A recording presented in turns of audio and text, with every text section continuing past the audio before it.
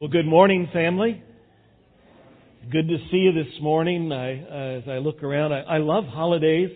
We're in the midst of a study in the book of Thessalonians, 1 Thessalonians. I'd encourage you to take your Bibles, if you would, and open to 1 Thessalonians chapter 5. Last week we were at the end of chapter 4, and we were seeing there Paul's response to a concern that these believers had. The folks in Thessalonica, it was a church that was filled with young believers.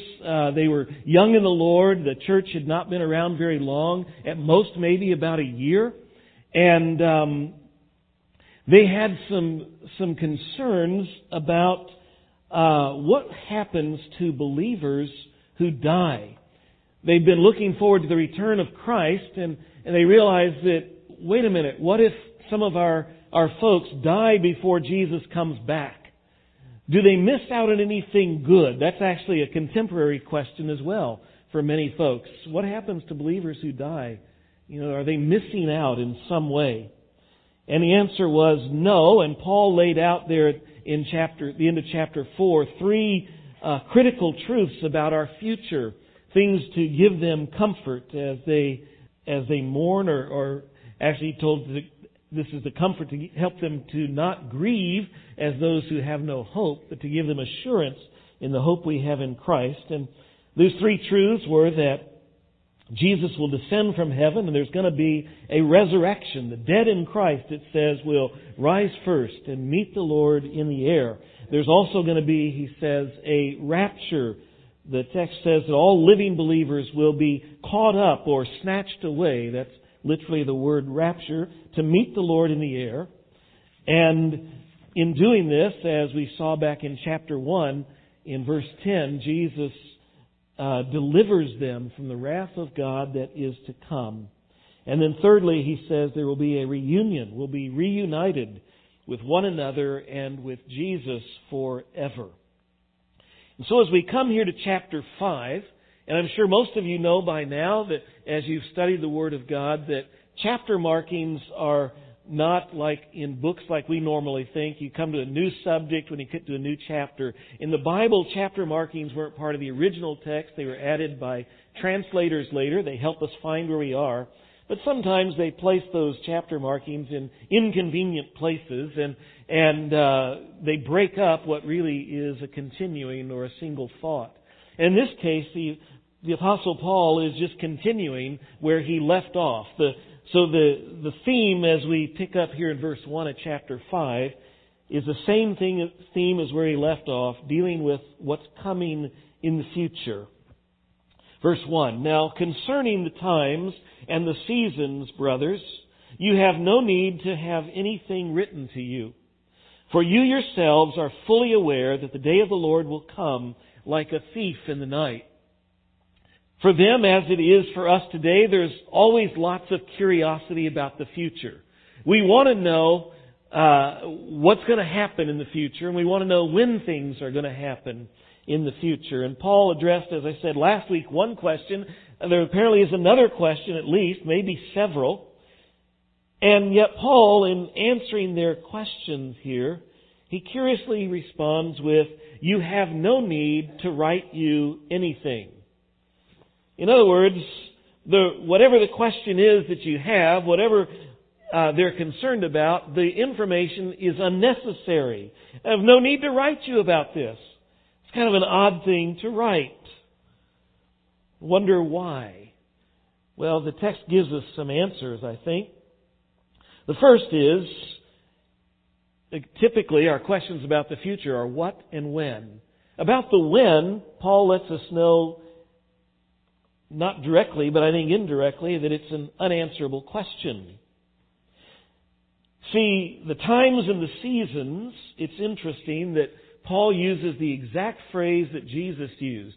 If you go back to the book of Acts, chapter 1, Jesus is about to ascend into heaven.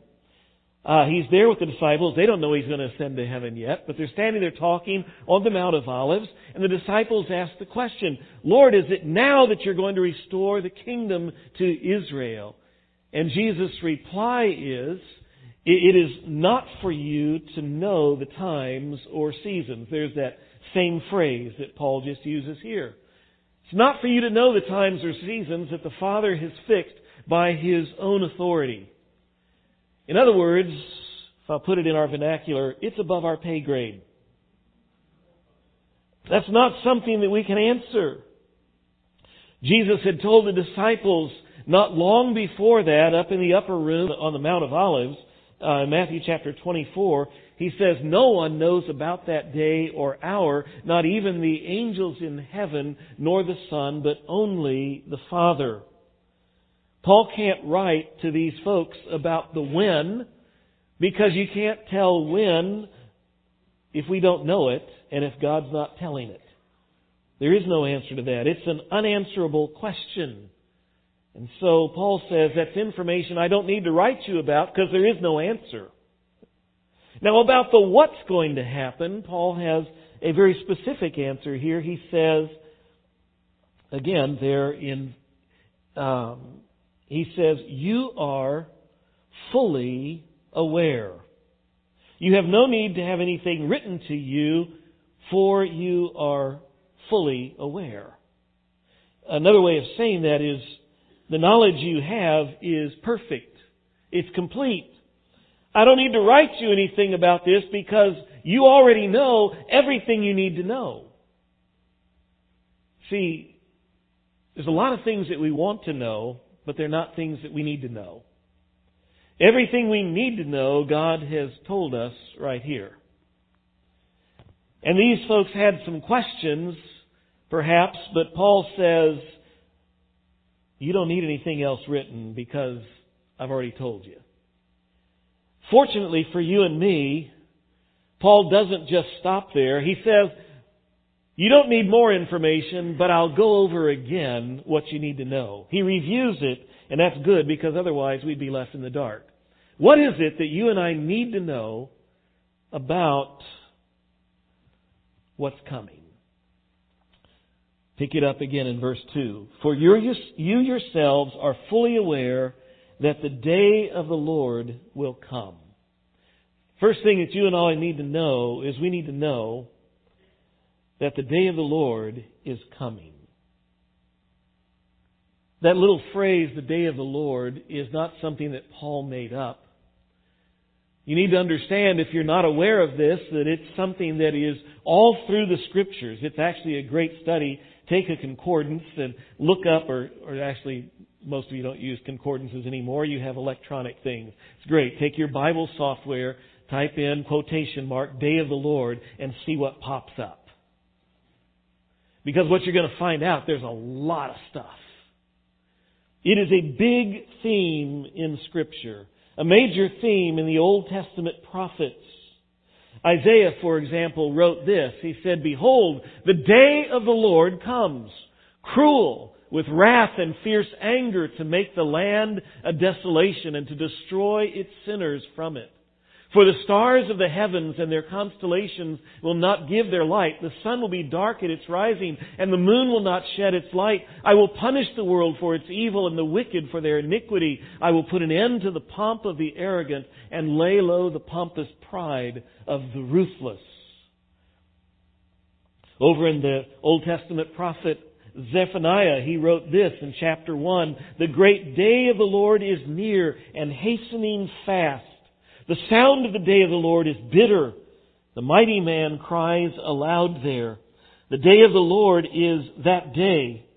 A day of wrath is that day. A day of distress and anguish. A day of ruin and devastation. A day of darkness and gloom. A day of clouds and thick darkness. I will bring distress on mankind, so they will walk like the blind because they have sinned against the Lord. Neither their silver nor their gold shall be able to deliver them on the day of the wrath of the Lord. The prophet Joel writes in chapter 2, I will show wonders in the heavens and on the earth, blood and fire and columns of smoke. The sun shall be turned to darkness and the moon to blood before the great and awesome day of the Lord comes. And it shall come to pass that everyone who calls on the name of the Lord shall be saved. For in Mount Zion and in Jerusalem there shall be those who escape, as the Lord has said. And among the survivors shall be those whom the Lord calls. That's just a small sampling. We could read more from Isaiah. We could read more from Zephaniah. We could read more from Joel. But not only from them, we can go to the book of Ezekiel, chapter 30. We can go to the book of Amos, chapter 5. We can go to Obadiah. We can go to Zechariah, chapter 14. We can go to Malachi, chapter 4. It's a big theme in the Old Testament prophets. But it doesn't stop there. We can come to the New Testament, and again, you'll find the day of the Lord mentioned in the New Testament. Passages like Acts chapter 2, Peter's first sermon on the day of Pentecost. He mentions it. The Apostle Paul writing to the Corinthians, 1 Corinthians chapter 5. Paul, of course, talking here to the Thessalonians in this letter. In the next letter, 2 Thessalonians, that he writes to these folks, he mentions the day of the Lord. The Apostle Peter writes in his second letter, chapter 3, speaking of the day of the Lord. Scripture could not be clearer. There is a day of the Lord that is coming. Three things Paul wants us to know here in this passage about the day of the Lord. Let's see what they are. The day of the Lord is coming. Verse 2 again, you yourselves are fully aware that the day of the Lord will come like a thief in the night. While people are saying there is peace and security, then sudden destruction will come upon them as labor pains come upon a pregnant woman, and they will not escape. Three things in those verses about the coming of the Lord that we ought to take note of. The first is that it will come like a thief. Now, I can't say this for sure because I haven't gone around and checked, but I have a feeling that most of you last night when you went to bed, you locked the front door to your house and the back door, maybe the garage door. You lock the doors to your house at night. Why do you do that? I'm pretty confident most of you do because you understand that it's at night, under cover of darkness, when they have the element of added sneakiness and surprise, when you're least expecting it, when you are vulnerable, that's when the thief is going to strike. That's when they're most likely to strike. And so we lock our doors. Paul says, I want you to understand that the day of the Lord is going to be like that. Not that Jesus is a thief, but rather that His coming will be like a thief, coming when it is sudden, when it is unexpected.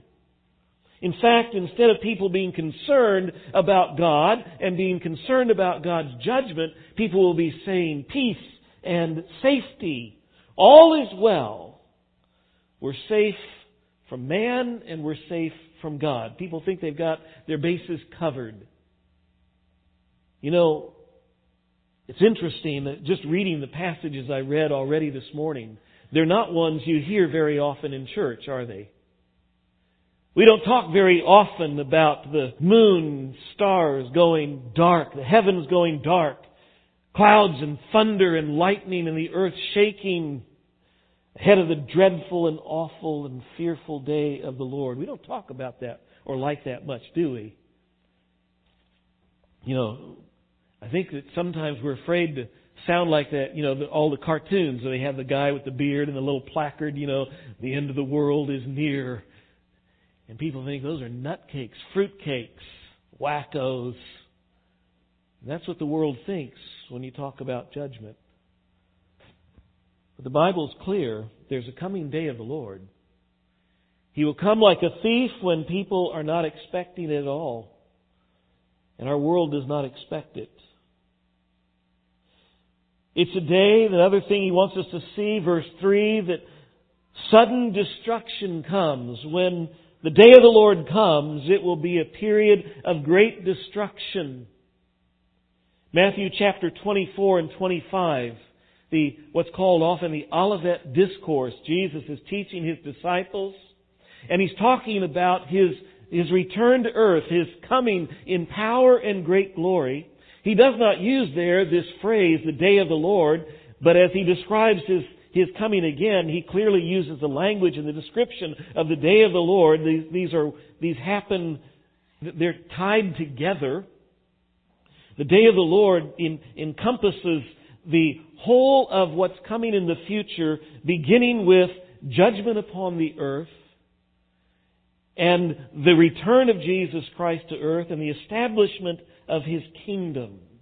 That's what this day of the Lord, as you go through the Scriptures, you see all these elements in it. It's not just a day, it's a period of time.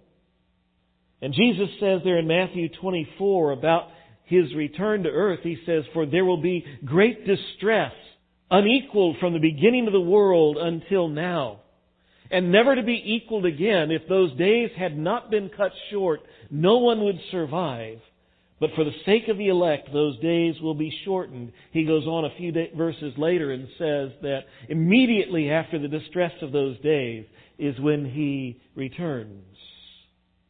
Great destruction. The book of Revelation, chapter 6 through chapter 18, details in many graphic ways the horrors of the vast judgments which will be unleashed upon the earth during the day of the Lord and before Jesus' return in Revelation chapter 19.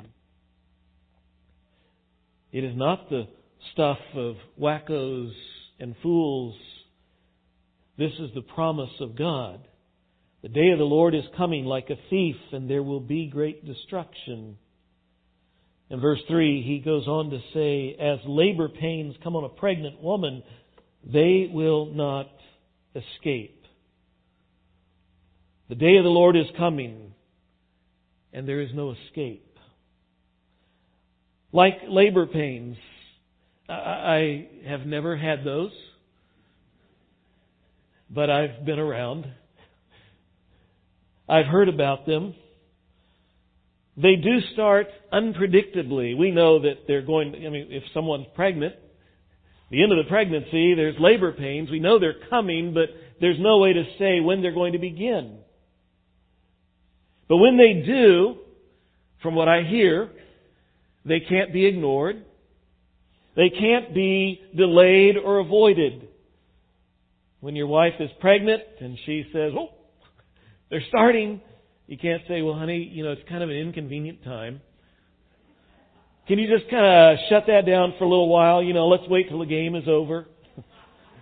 Let's wait till, after dinner."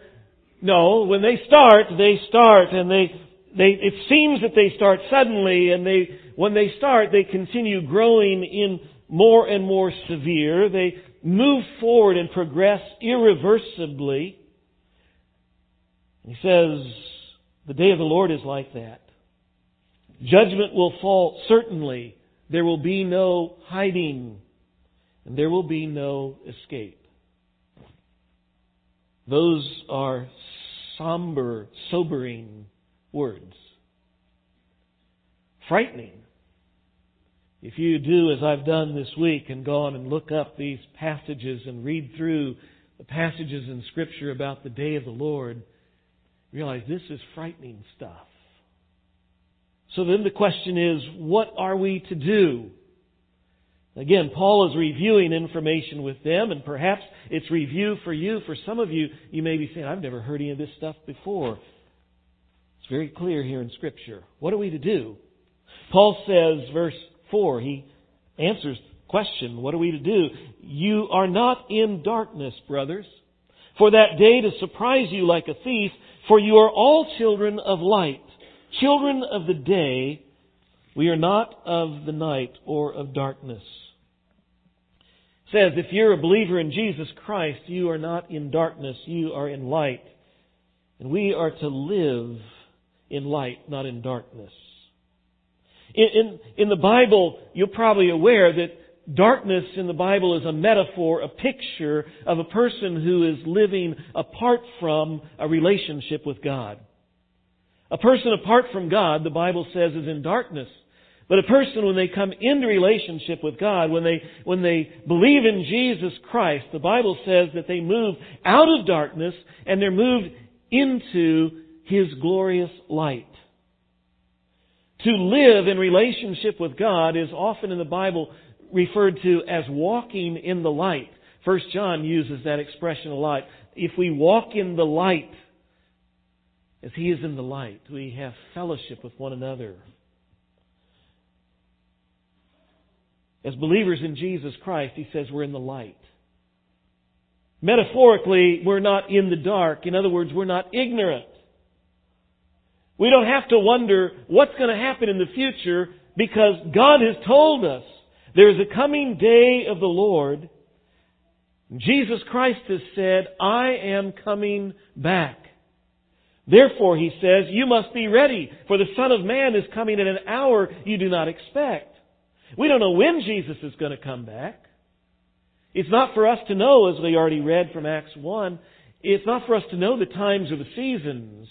We don't know when, but we can know this for certain. He is coming back. It can be before lunch. It can be, and I hate to miss the dinner tonight, but you know what? It'll be better to go right now. It could be tomorrow. It could be next year. Paul certainly thought, as we noticed last week, that it could be in his lifetime. We are now almost 2,000 years closer. What I know is it's coming any moment. Jesus says, since you don't know when it's coming, be ready. Be ready all the time. We're not to be like unbelievers who don't know they need to be prepared, or they've dismissed it, thinking, bunch of weird, wacko religious freaks with their imaginations. We understand it's truth. So don't live in the dark. Be ready for Jesus' return. But what does that look like? How do we live in the light? How do we live ready for Jesus' return? Well, Paul answers the question. Verse 6. We're going to see here in these next verses 4 essentials to being ready for Jesus' return. 4 essentials to being ready for the day of the Lord. Verse 6, so then let us not sleep as others do, but let us keep awake and be sober. For those who sleep, sleep at night, and those who get drunk are drunk at night. Again, he's saying what happens at night shouldn't be what happens with us. What happens with us, we're the people of the day, we're the people of the light, and we should live differently. The first thing in his list about being different, he says, is let's not sleep. In other words, wake up. Stay awake. He's not talking about not going to sleep physically. Well, some of us maybe on Sunday morning at this time, a little bit before lunch, we're tempted to fall asleep, take a nap. He's talking about here not sleeping spiritually. Again, it's a metaphor. Don't go to sleep spiritually. In sleep, when we physically sleep, we are ignorant, we are unaware of what's going on around us, right? I was a youth pastor for over 20 years. I understand that going to sleep is dangerous when you're with kids. You never know what will happen. So I always made sure I was the last one to sleep. Tried to be one of the first ones up, even though I'm not a morning person, because sleep is dangerous around kids. See, because you don't know what's happening. You don't know what trouble they're getting into out there, or if they're going to paint something on your face, or stick your hand in a bucket of warm water, or whatever it is they like to do. So he says, see, the sleeping person is not aware of what's going on. When we go to sleep spiritually, we become indifferent to what's going on around us. We really don't care. We become apathetic, unconcerned. He's saying that's not an option. When you and I understand that there's a day of the Lord coming, it should change our perspective of life. It should change our priorities. Apathy is not an option. It should move us to not get preoccupied with stuff that is of little or no concern. The great old preacher Charles Spurgeon preached a sermon on this text a couple of centuries ago, painting word pictures of the tragedy of a sleeping Christian. One of the things he said is, a city suffers under the plague. We've never had a plague like those old ones they used to have. Thousands of people dying. It says a city suffers under the plague with an official walking the streets calling, "Bring out the dead!" See, so they could load them on carts and take them out of the city to dispose of the bodies. It says, "Bring out the dead, bring out the dead." All the while, a doctor with the cure in his pocket is inside sleeping. So there's another picture of what it's like as a prisoner in his cell who's awaiting being led to execution. His heart is terrified. The thought of being hung by his neck, dying, terrified of death, terrified of what awaits him after death. All the while, a man with a letter for his pardon is in another room asleep. He says that's what it's like. If you and I, as believers, understanding there's a day of the Lord coming, and it's a day that brings judgment to unbelievers, and we just go on living as if it's not so. In other words, as people of the light, being awake means that we will be concerned not to waste our time and not to waste our resources, but rather to invest them in the one mission Jesus left for us to do before He returns. I quoted earlier from Acts chapter 1, verse 7, where He said, "It's not for you to know the times or seasons about what's coming with the kingdom." What's the next verse? "But you will receive power after the Holy Spirit has come upon you. And you will be my witnesses in Jerusalem and in all Judea and in Samaria and to the ends of the earth." Don't worry about what's coming in the future in terms of being concerned about when's it going to happen. All the details, He says, be busy on the mission. Be my witnesses. It's exactly what motivates the Hines to say we're leaving comfort and security of good jobs and family and friends, even safety, and willing to go to a place where we lay it all on the line because there are people there who have not heard of Jesus Christ. There's some 2 billion people in the world today who have no access to the gospel of Jesus Christ. 7,000 people groups, as they mentioned earlier, and only 3% of the missionary force going to those unreached peoples. Brothers and sisters, that ought to break our hearts. Because Jesus has said, "Go. Go, make disciples. Take the gospel to the ends of the earth." Stay awake. Don't go to sleep being focused on all the silly stuff. Don't be lulled to sleep and indifferent about what's important. Another thing he says is be sober or self-controlled. He contrasts it to being drunk. And again, drunk here is not about physically drunk so much as it's, again, a spiritual metaphor, a picture for a spiritual problem. A person who is physically drunk, they have cravings, they have desires that drive them to indulgence, which moves them into loss of control and a distorted view of the world and reality. That same thing happens to you and me spiritually when we allow our desires to drive and control us. They drive us into indulging ourselves and leading into loss of control of our appetites and ourselves, and we end up with a distorted view of life and the world and what's valuable. A person who lives their life for fun, a believer, one who claims to believe in Christ, and they live their life for fun, they live their life for pleasure, they live their life for entertainment, that person is not a sober person. I'm not saying that we're not supposed to have fun. We're not supposed to laugh. We're not supposed to be happy. Those are all biblical, wonderful things. But as people of the light, we are called to a higher purpose than simply to live for pleasure or live for passion. We are to be driven by our love for Jesus, and we are to be controlled by the principles and the priorities of His Word. In verse 8, we find the third thing we need to do if we're going to be prepared for the return of the Lord.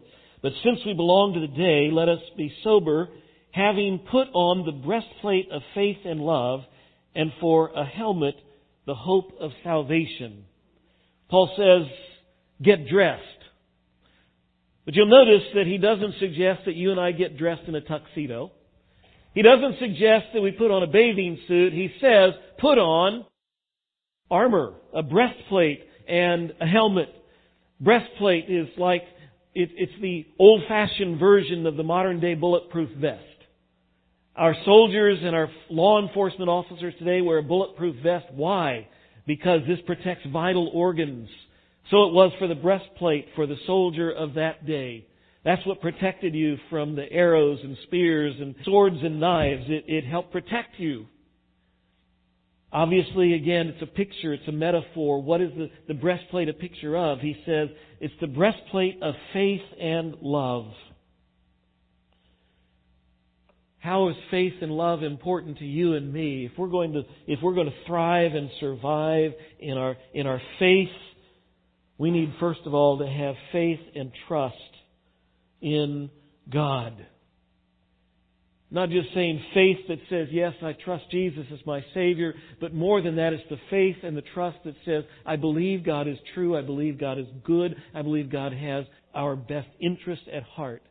If you are anything like me, you understand that sometimes that's tough. Do you ever get tempted to question that God is good or that He really knows the right thing? I mean, we wouldn't say that in church. But we think it, don't we, sometimes? Well, God, I know you say don't do, but, right? My situation's different. God, I know you say we should do, but... So that's how the first sin came about. Satan got Eve to question the goodness of God. God really didn't say that, did He? God really didn't mean that, did He? God doesn't really have your best interest at heart. And we start thinking that way, it leads us into sin. So, to protect the vital organs, one of the things we need to do is put on the breastplate of trust, of faith. I believe you, God. I'll take you at your word. I don't always understand it. I may not even like it, but I'll believe you. And love. See, the reality is if we love God and if we love people, that will motivate us to do the right thing. If, on the other hand, we're doing the opposite and we're thinking of ourselves and we are selfish, it will motivate us to do the wrong thing every time. Put on the breastplate of faith and love. It'll protect your spiritual vital organs. The other thing they had to protect was the head, so you put on the helmet. That's the other important thing to protect. And here he says, put on the helmet of the hope of salvation. Not just the helmet of salvation, but the hope of salvation. And by hope, he doesn't mean, I wish for or hope I'm saved. I hope I'm going to heaven, but rather the assurance that I'm saved. That's what hope means. So I'm sure I'm going to heaven. I know I'm going to heaven. Why is that important? Because if I know I'm going to heaven, I have confidence and courage to live faithfully. Paul goes on to say in the next two verses, look at verse 9 and 10, he says, for God hath not destined us for wrath, but to obtain salvation through our Lord Jesus Christ, who died for us so that whether we are awake or asleep, we might live with Him. See, Jesus Christ came and died on the cross for us so that we could have life in Him. Because of Jesus Christ, we are not destined for wrath, but we are instead destined, we are pointed to heaven. We can have confidence in that.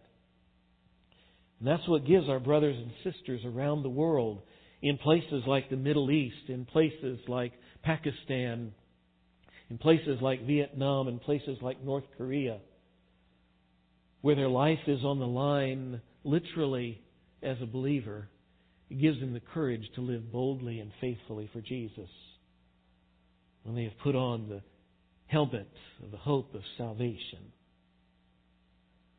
So Paul says if we're going to live ready for the day of the Lord, we need to stay awake. We need to be sober, self-controlled. We need to get dressed with spiritual armor. By the way, notice that armor is not offensive armor, it's defensive.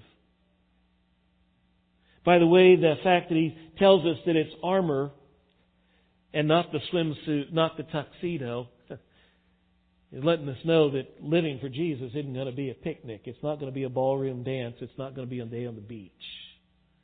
It's going to be a battle. We need to stay alert, sober, and we need to be prepared with spiritual armor. One more thing, verse 11.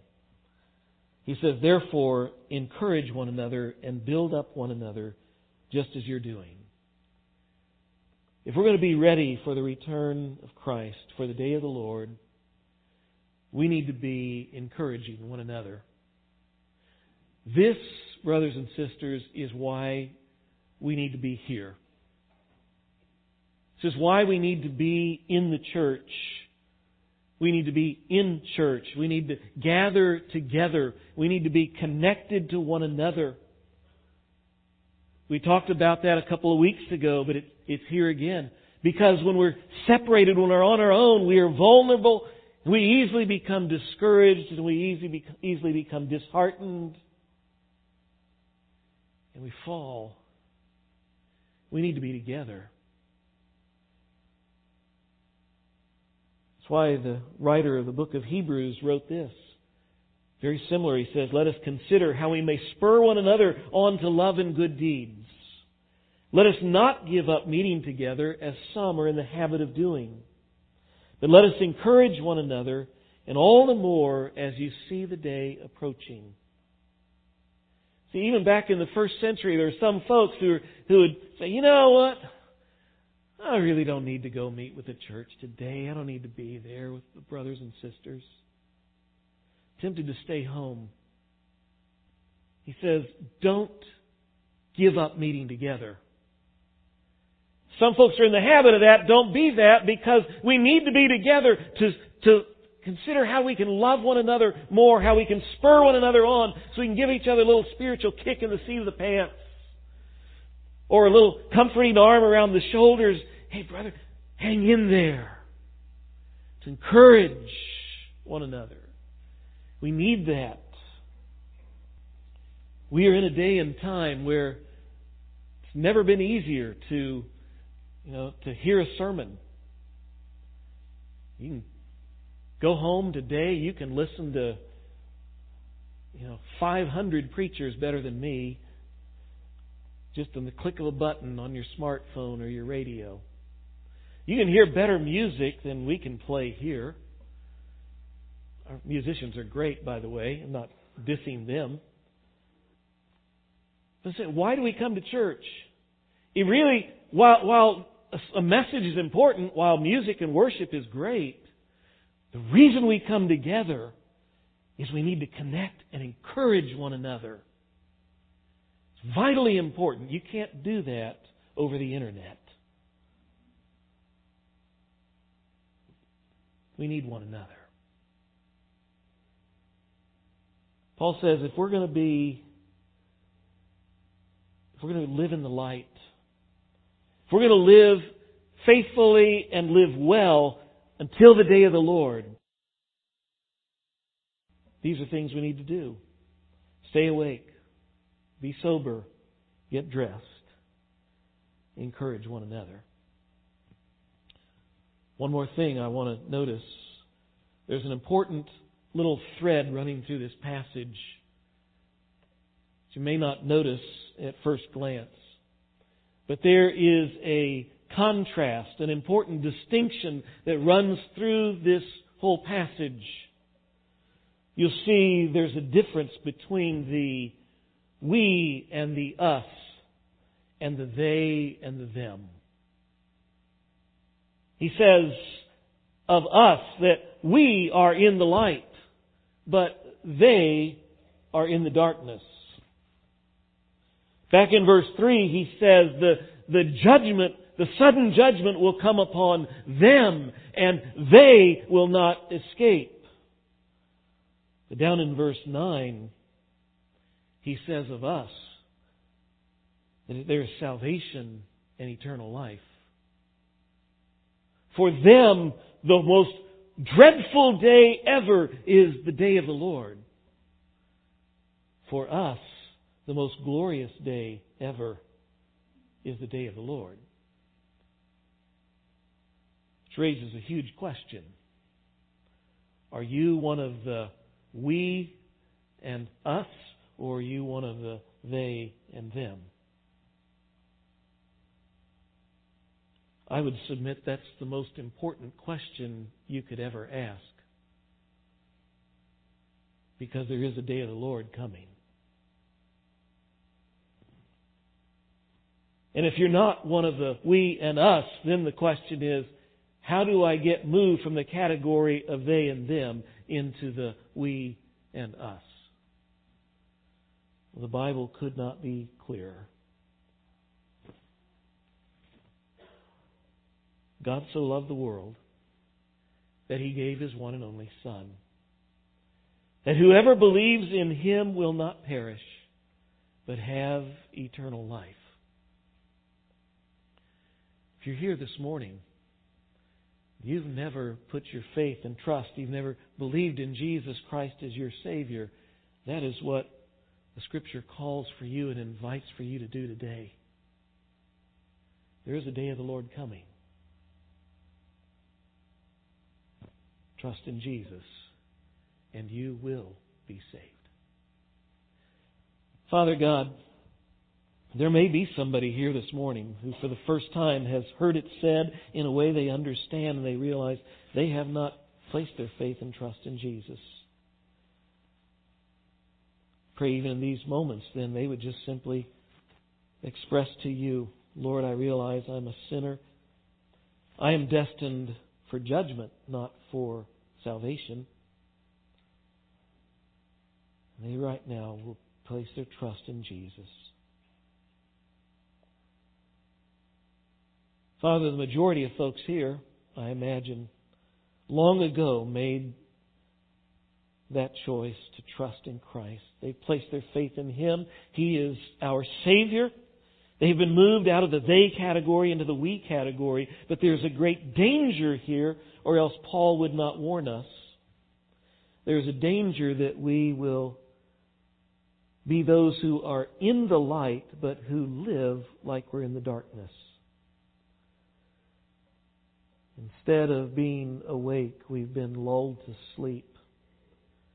We've got our priorities messed up, our values skewed. We are consumed with the unimportant. We've neglected the mission. We have gotten drunk, carried away by our desires and ruled by our passions, seeking and living for our pleasure and for stuff and living for everything except living for You. Lord, if that's any of us here this morning in these few moments, may we understand the foolishness of that and the horror of that. For we have become useless. You have left us here for a purpose and for a period of time until the day of the Lord comes. Lord, may we be those who are found faithful. And may we be busy not only in the mission, but busy encouraging one another until that day comes. In Jesus' name we pray.